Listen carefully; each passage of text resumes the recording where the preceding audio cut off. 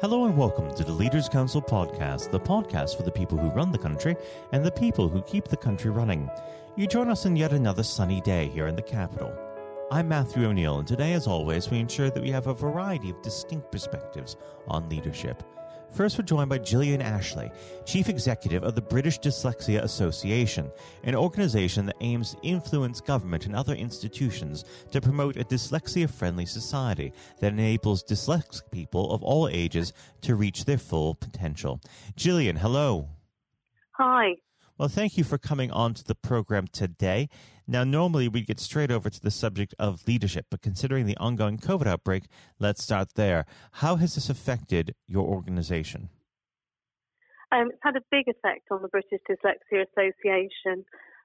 Assessing had to stop because obviously when you assess young people or you assess adults, you do that you work in quite close proximity. So that had to be suspended under government guidance, and all of our courses, where we had some face-to-face courses, had to then move on to an online platform. So it's quite a shift in the way we're delivering what we offer.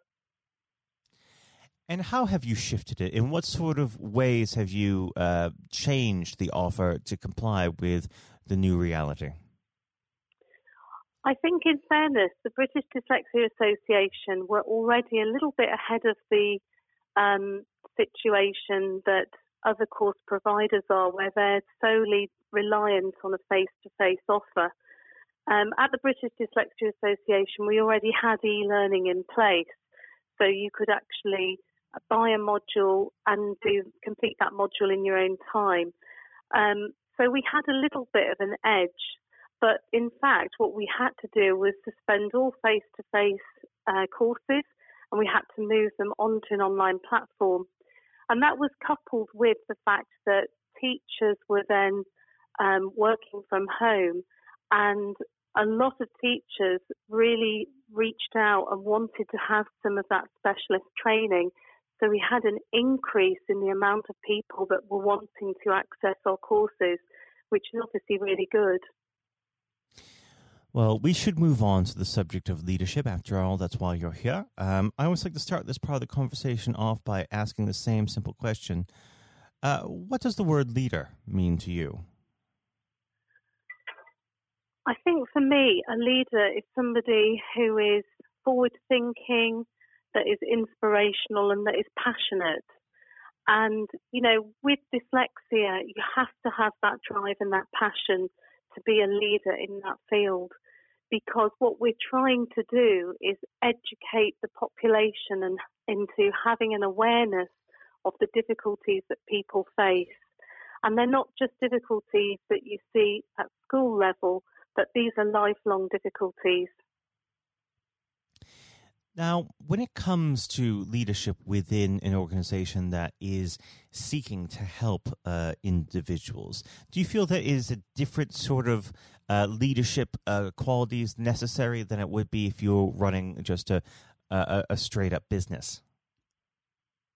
I think you have to have a mixture of two things. Obviously, as a leader, you've got to have that vision, and you've got to be able to reach for that vision, although in reality we may never actually succeed in achieving the vision. But you do also have to, because it is a charity and we've got a lot of funding streams that we tap into, we do actually have to operate in a business way. But coupled with that, we're working with very vulnerable people. And so it's not a normal approach to leadership in that it's all about business, because it really isn't. It's about people's lives. And everything we develop at the British Dyslexia Association is geared to enabling people to succeed in their life. And how would you describe your day-to-day leadership style? Well, that's a good question. I think that I have got a strategic view, and I would hope that people would be able to see that in my thinking. I think I'm an approachable person, and, if there's a problem, I like to be able to be flexible in the way I think and approach a problem.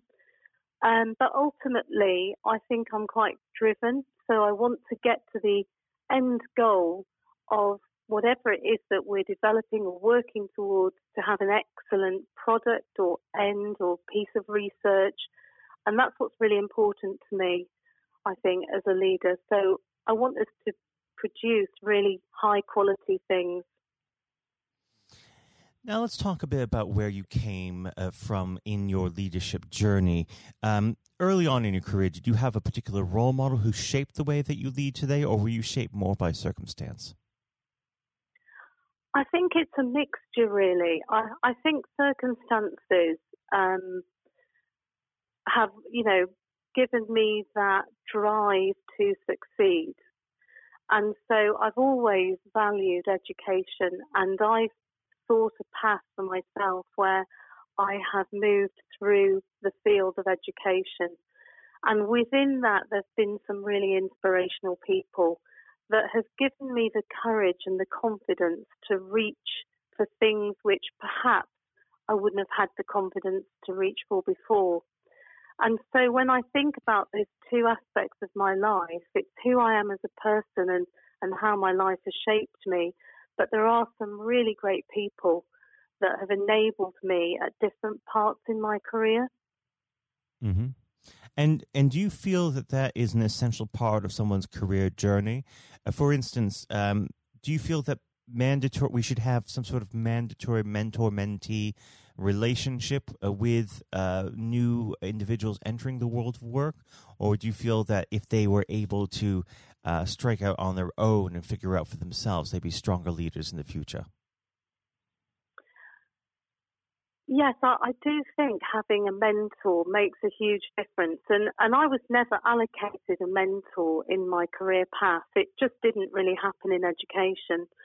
So when I was teaching, it was more seeking out people that I felt that I could look up to, that I could learn things from. And I think I've got that characteristic where I will look for those people. But if it was a more set up system, that would be much better. Because, we would have that ability to have that relationship and to ask those questions of how do you do this and what does this mean? And I think all of those things shape who you are when you're working in any organisation, really. Often we find out those little gems when we're standing at the coffee machine making a coffee. And so if you've got somebody that you can naturally go to and ask those difficult questions or challenging questions, then that would be perfect. Now let's talk a bit about the mission of the British Dyslexia Association. Of course, I introduced a bit of what you do at the beginning, but let's talk about it in a more broad scope. If you could inform our listeners as to what projects you're working on at the moment and how they can get involved to help. Yes, so the mission really of the British Dyslexia Association is that everything we do has got dyslexic people at the heart of our charity. So when we're developing something or when we're working on something, we're really thinking about what are the outcomes going to be for real people? How are we going to affect change in their lives? And that's so crucial and important and really at the heart of who we are as a charity.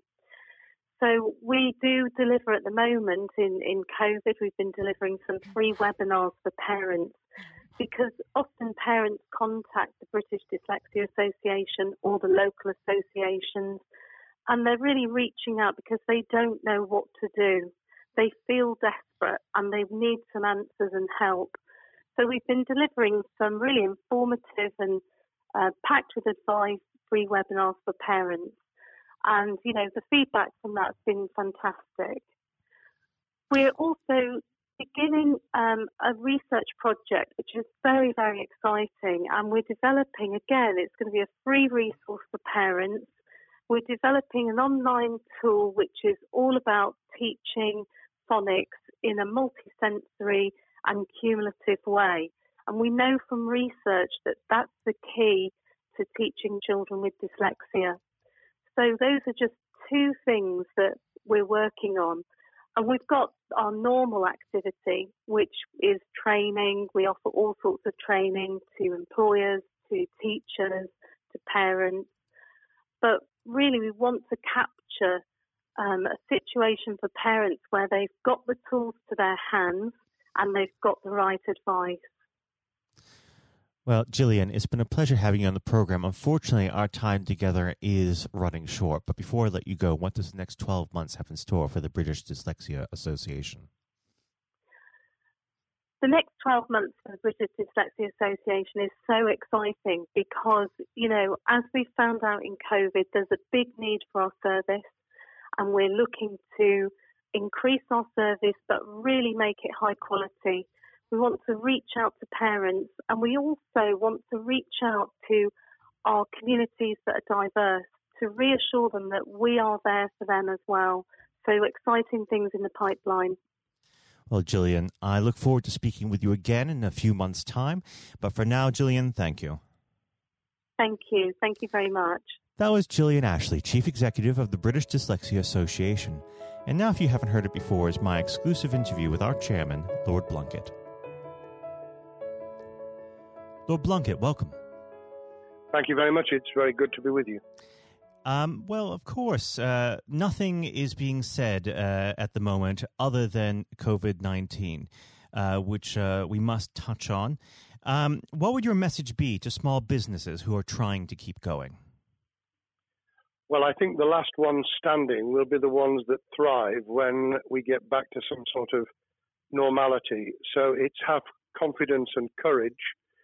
Obviously take advantage as far as you can of the government help. I think that Rishi Sunak, the Chancellor, has gone about as far as you could have expected in the circumstances. There are obviously small businesses that fall between the cracks. Those who don't have defined premises can't benefit from the business rate waiver, have not really been able to demonstrate that they can adhere to the PAYE for furloughing staff, and of course whether they can receive the grant, 10,000 or 25,000. All of those who can are obviously able at least to benefit from that for the time being and look to the future. But I think the second thing to say, and they don't need me to tell them this as a politician who did once do a business studies qualification, which is that it will be a different world, and being able to think about how that world will look in a year's time and be creative about it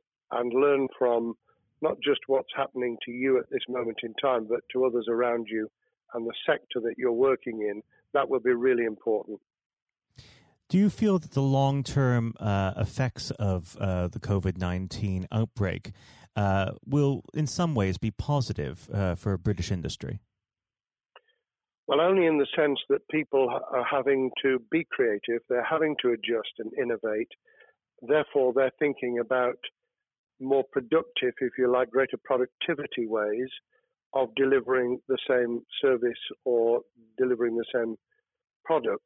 And in that sense, I think we'll have temporarily at least very much higher unemployment than we've become used to, but we'll probably have a burst of productivity, which will help with the recovery. Whether it will help with the inequity of the way in which our economy is imbalanced, both between services and productivity and the production of goods and services, I'm not sure. What we will need to try and do is to ensure that the geographic imbalance that exists is, as far as humanly possible, is dealt with by both the entrepreneurship and innovation from the bottom up and targeted government help, which will still be needed. And we are now in the throes of the kind of borrowing that we saw back in 2008 to save the banking and economic system. We're having to do that to save the whole of our productive business and commerce, and I think that will have to be sustained for some time. Do you feel that people will take a second look at global supply chains in the wake of this outbreak? I think there's going to be much more creative ways of using local supply and linking up inside sectors much more effectively. And I hope that the Leaders' Council will be able to play a part in that, in the sense that people who have something in common, a synergy in terms of what they're delivering, whether it's a service or whether it's manufacturing or whatever, will be able to see that there's a good outcome from knowing the sector better, linking with people, not just geographically, locally, but those in this country who may not have been on the radar in terms of what they produced for the supply chain. And of course, ensuring, because there's quite a lot of fraud going on as we speak with people getting into cyber attacks, that they'll also take account of going into the cybersecurity side effectively as well. The more we are online, the more people who are working from home, the more vulnerable those businesses and their supply chain become. And that's something to think about as well. How important is strong leadership at the moment? Well, I actually think that it's brought to the fore leadership in a whole range of areas, from obviously government itself, and there's been ups and downs with the Prime Minister's severe illness, but all the way through the public and private sector, people have, to use the jargon, stepped up, and they've shown local, regional, national level the kind of leadership that Britain historically was very good at. Regrettably, we've not seen the same on the international scene for all kinds of reasons, but maybe we will in future. So I think out of this will come experience of people who have seen an opportunity to do good, as well as seen an opportunity to provide a good a service or goods, including, for instance, shortages for the health and social care system, the food chain and the like, but also I think in terms of seeing the synergy between the private and the voluntary sector and using people's commitment to each other in a very positive way. I'm not sentimental about this. Things will revert. But actually, I think there's a kind of moment of moral judgment of people feeling that they've got a role to play outside the immediate survival that they're engaged in. And if we can hang on to a little bit of that social responsibility, that will be a very positive outcome. Absolutely. Now, what's your broad view of how the government is responding to this? Are you broadly supportive of their measures? Well, it may surprise people to hear that I have been very supportive. Of course, there's been legitimate criticisms about the speed of response on protective equipment and on issues relating to testing. But my own view is very similar to the challenge that was made to the Prime Minister of Italy when people said, why didn't you close Italy down faster? And he said, a fortnight before we did it, I would have been considered to be a madman and nobody would have agreed to do it if I'd tried to move too quickly. And I think that's something that we need to reflect on here in the UK. We may have seen the signals elsewhere across the world and taken them more seriously at the time.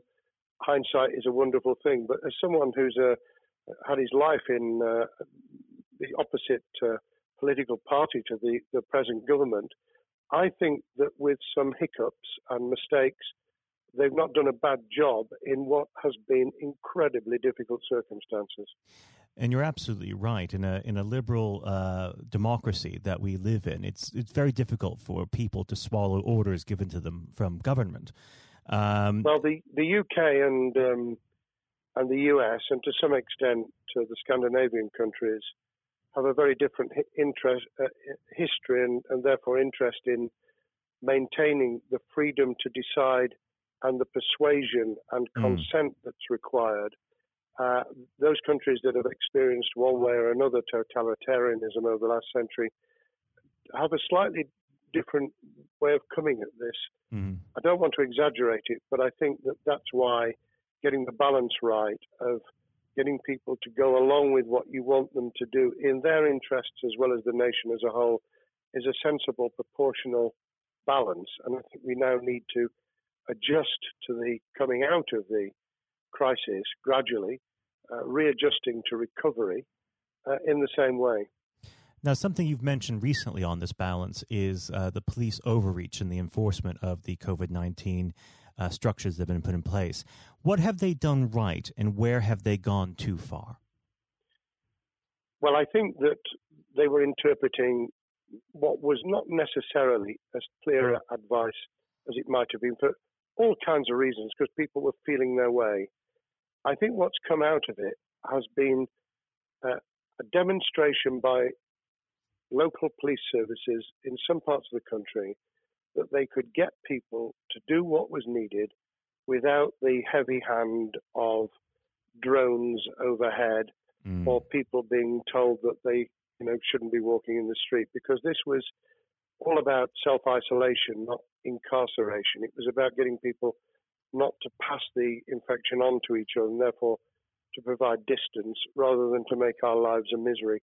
Those police services that adopted that policing by consent and chivying people along did really well. Those who went over the top, I think, soon got a very substantial pushback. And one of the strengths of our democracy is that you could have that debate. People could say, I'm terribly sorry, we think the police force in our area has gone over the top. And that in itself is a constraint and a readjustment. That's another strength of living in a country where you can have opinions and express them without actually being thought to be a fool. Now, of course, the government has faced criticism that they were slow to react, and Boris Johnson wasn't present at the early COVID-19 COBRA meetings.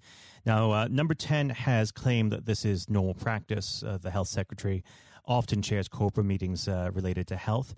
Does this tally with your experience as a Secretary of State, or would you have expected the PM to be more hands-on during the initial stages? I think different prime ministers do have a very different style. And Boris's style, which I think will now be considerably adjusted, was very swashbuckling. In some senses, delegating is a good thing, as every leader of every business or public service knows. Those who try to pull too much into themselves end up with a massive bottleneck, great failure of trust, and the inability of people to show what they're worth and to demonstrate their capability. So I'd be very wary of jumping in and saying he was wrong to delegate the essential COBRA meetings. What I was surprised about was that he didn't chair the first couple, because my experience with Tony Blair for the 8 years I was in Cabinet was that Tony was a great delegator, but he would get a grip to begin with, watch what the difficulties were, and then give people direction and confidence to be able to get on with it. So looking back, I think Boris himself probably thinks, God, I wish I'd spotted the signals from elsewhere in the world more rapidly, and I'd just been there. However, this also raises another issue. All of us in positions of leadership need good teams around us. I think after this is over, he will be assessing those who really did step up and those who demonstrated their inadequacy. I think we'll probably end up in a year's time with a much stronger cabinet than we have today. Well, absolutely. And of course, we've seen a significant drop in the visibility of certain special advisors like Dominic Cummings during this entire period. So it'd be interesting to see how that pans out. It's certainly readjusted the role of those behind the scenes with those who should be taking the decisions, having received advice. Obviously, there's been a complete transformation in the profile of experts, if I might use that term, who'd previously been denigrated. Scientists, medics, people with behavioral science understanding. My only criticism was, were we getting wide enough advice? Were we narrowing it too much to a couple of key centres in London? But that's because I've always been adverse to everything being London-centric. I think there's great expertise, wisdom, experience out in the sticks, and we should use it. Rightly so. Now, was pandemic planning part of your time as a minister, particularly perhaps when you were Home Secretary? Well, it was, but it was on the back of risk arising out of counter-terrorism measures. Right. I was the Home Secretary for 3 months when the attack took place in September 2001 on the World Trade Center and beyond. We did an enormous amount of scenario planning, both desktop and real. On the back of that, it was very heavily orientated to future developing terrorism risk. I certainly got involved with talking about pandemics. I remember being at a seminar in Edinburgh where the university there had done a lot of work itself on the issue of pandemics. And of course, we saw SARS and other things emerging. I think people have criticised the government for not picking up the report from 2015, 5 years ago. I think that what happens is human nature kicks in. You deal with what you're immediately faced with. You can sponsor reports, and this is true of business planning, of course, as well, and scenario planning for what business continuity will look like, recovery plans for business, what will happen if there's a cyber attack, what happens if there's an energy shutdown. These kind of things you can look at, but you're immediately turning your eyes to what's in front of you. And had we picked up a bit more on the danger from Ebola and SARS and what have you in the past, then we might have said, what if something hits us in the developed nations that we don't have a vaccine for, that we can't immediately whisk up protective materials or equipment, or for that matter, medicines that help with recovery, all of which we now see are a danger. I think this will make an enormous difference to the planning for the years ahead. I hope it will be widened so that we don't just look at what's happened, but very rarely do you see something exactly repeat itself. Some of the circumstances will be, but others won't. So that's why I've put emphasis in what I talk about on looking at the other virus, the cyber attack scenario, which could be just as dangerous in a world of just-in-time provision. One of the miracles of the modern developed world, except for the very poor, has been the distribution of food. A lot of it on computerized, technologically advanced systems. If that were to come down, we'd be in real trouble. So I think we need to think those sort of scenarios as well. So have a full plan across both sectors, biological warfare, pandemics, and cyber warfare. Yes, and to do so on different levels. I think, again, thinking global but acting local, we need a lot more to think about what would happen if something took shape that actually broke down those national and global chains and how we would cope. And without, obviously, we've got enough fear and anxiety to last a lifetime. Without creating even more anxiety, we can think about those things for the future in a more rational way, I think. Now, aside from the physical threat of the virus, one of the things that people are vastly worried about is the effect on the economy, not just national economy, but also the world economy. Now, it has been said by certain parties, and I'd like to garner your thoughts on this. Is there a danger of the effects of the lockdown being even worse than those of the virus? Were it be prolonged, I fear that balance would tip the other way. It is about proportionality. It is about balance. It's the wisdom of Solomon, really, to get the moment right when you start to move and then to move quickly. There's no doubt whatsoever that we are stocking up, not just on the economic and employment front, which will be devastating enough, but on the health and social well-being front, enormous challenges, and they will need careful handling because there's a lot of people whose lives, for a variety of reasons, are at risk in the future on a scale that we've been dealing with over the immediate handling of the pandemic, concentrating really hard on those affected by COVID-19, those sadly who have died or been seriously incapacitated. That will roll over into the economic, the social, the mental health and cultural well-being of the nation, and that will need all of us to pull together as well. Absolutely. Now, do you believe the government's doing enough for business?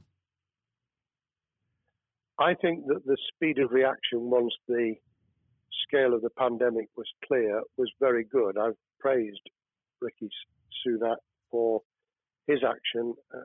Remember, a chancellor who only just come into office was planning to deliver the budget in the middle of March and has had at least three equivalent budgets since.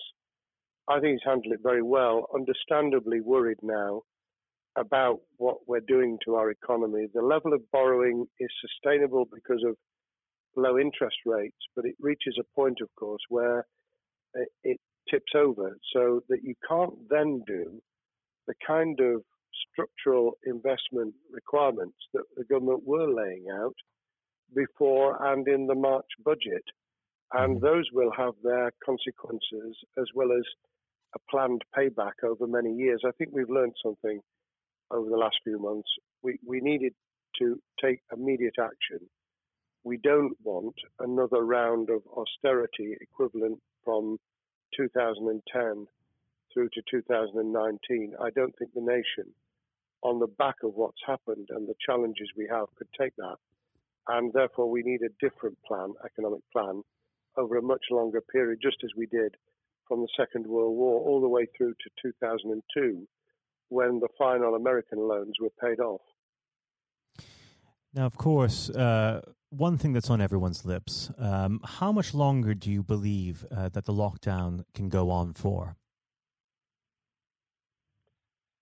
I believe that we need to be substantially back in action as an economy in June. This obviously is led in terms of places where people would meet in large numbers, having to adjust to the fact that it will be longer for them. And sadly, that will involve business closures. It's why the Chancellor extended the furlough scheme to the end of June. Mm-hmm. But unless we get things moving in June, I think we'll run into the summer where all kinds of services and industries will have a chain reaction effect. And what happens with one will then have a major impact on another. And then you get the skittle effect where things get knocked down that you hadn't perceived were going to be affected. So I very much, if I were in government, and I always think of things in that context, what would I do if I were in government? I would be on the side from the second week in May, on the side of the hawks in terms of saying we've got to start moving, and we've got to do so with the collaboration and cooperation of the public who have got the message, who did behave, who responded magnificently. Let's try and get back, perhaps, doing things differently for a time, but substantially getting back to business as usual. And unless we do that, then those areas that can't and wouldn't expect to be back in action immediately get pushed further into the middle of the year and the autumn, and then they become unsustainable. Now, of course, one of the other major developments we've had recently are the changes in the Labour Party. So if we could just speak on the Labour Party for a while. This might sound like an obvious question, but how does Sir Keir differ from Mr. Corbyn? Well, I'm biased because I believe the Labour Party has come out of 4.5 years of a black hole of a nightmare, where it neither represented a credible opposition nor an electable government, and the combination was to let those who supported the Labour Party and needed some of its policies let them down very badly. Sir Keir Starmer both is a highly intelligent, professional lawyer who, as Director of Public Prosecutions, led the service well, had to take difficult decisions at a time of austerity, understands the world beyond Labour members, but has been able to do business with those who originally supported Jeremy Corbyn and was able to command support from them. His creation of a balanced shadow ministerial team has been very encouraging. I supported Lisa Nandy, who he's made Shadow Foreign Secretary, because I thought she understood the north of England and the disaffected former Labour voters. But I believe that Sir Keir has taken on board those who have something really sensible to offer. And I believe he will be both a great leader of the opposition. More importantly, he will then present himself as a credible alternative Prime Minister. And all governments need an alternative government at their shoulder. It was true of us from 97, and it took the Conservatives some time to recover and to get to that position, but they did, and the Labour Party will, and that's crucial for our democracy. All of us need to understand and appreciate that a living, breathing, functioning democracy requires a credible, confident, and in many ways supportable opposition, as well as a government that we clearly want to do well, because none of us want, as we didn't with the COVID crisis, none of us want the government to fail.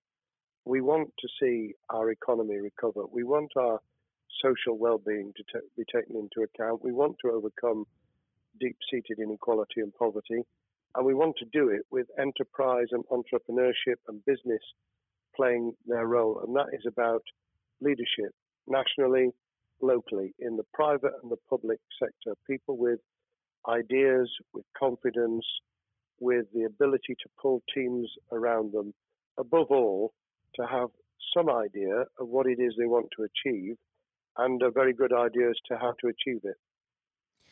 Now, of course, one of the biggest problems Sir Keir is facing will be tackling the party's anti-Semitism problem.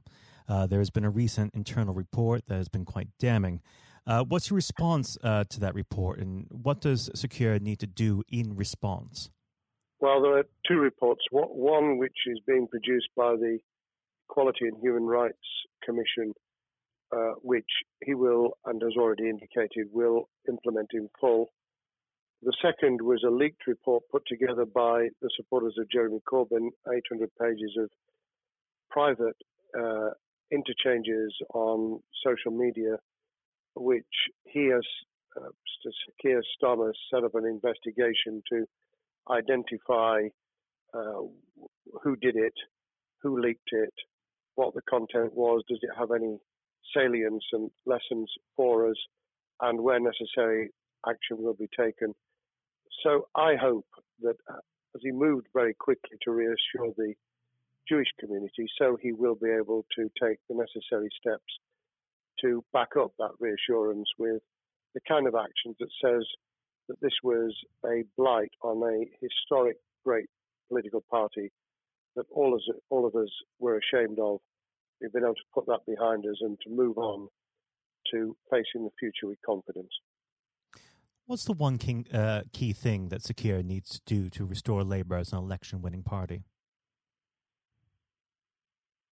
I think Sir Keir Starmer's major challenge is to convince sceptical voters that Labour has not only reverted to a party that they can support because they can see it acting, developing, presenting as a credible alternative government, but also that the lessons have been learned from the fiasco from 2015 onwards. In other words, there have to be very clear signals of substantial change, not just the right words, not just reassurance that we're not going back to some of the crazier policies, but actually that we've understood why the electorate rejected those policies so substantially in December 2019. If people get that message, they'll understand that the Labour Party has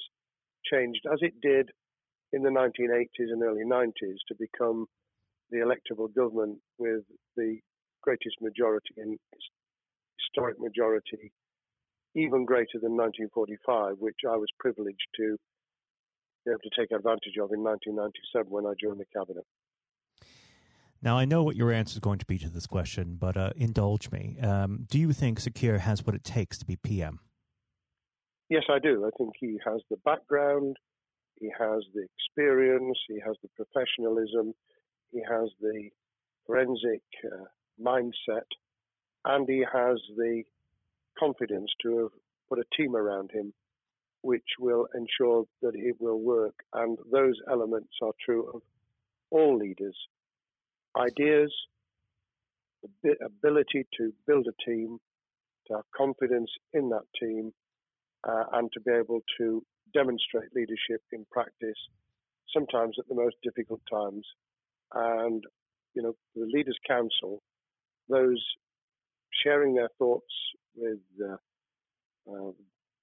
kind of thing that we're doing now with a podcast, but also joining us in linking up in that network of people who can support and help each other and learn from each other. That is what needs to be done in politics as it needs to be done in business. Thank you very much indeed, Matthew. Well, Really thank you pleased for to have coming on spoken. the program. It's been an absolute pleasure, and I look forward to speaking with you again.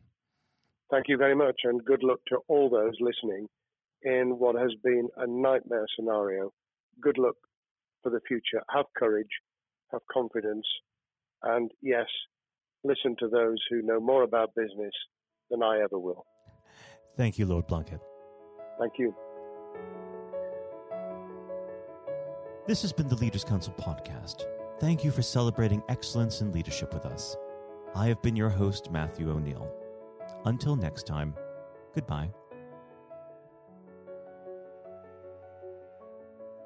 Thank you for listening to our podcast. The views expressed within the podcast do not reflect the views of the Leaders' Council of Great Britain and Northern Ireland, its parent company or subsidiaries, members of staff, other guests, or any other person therein associated.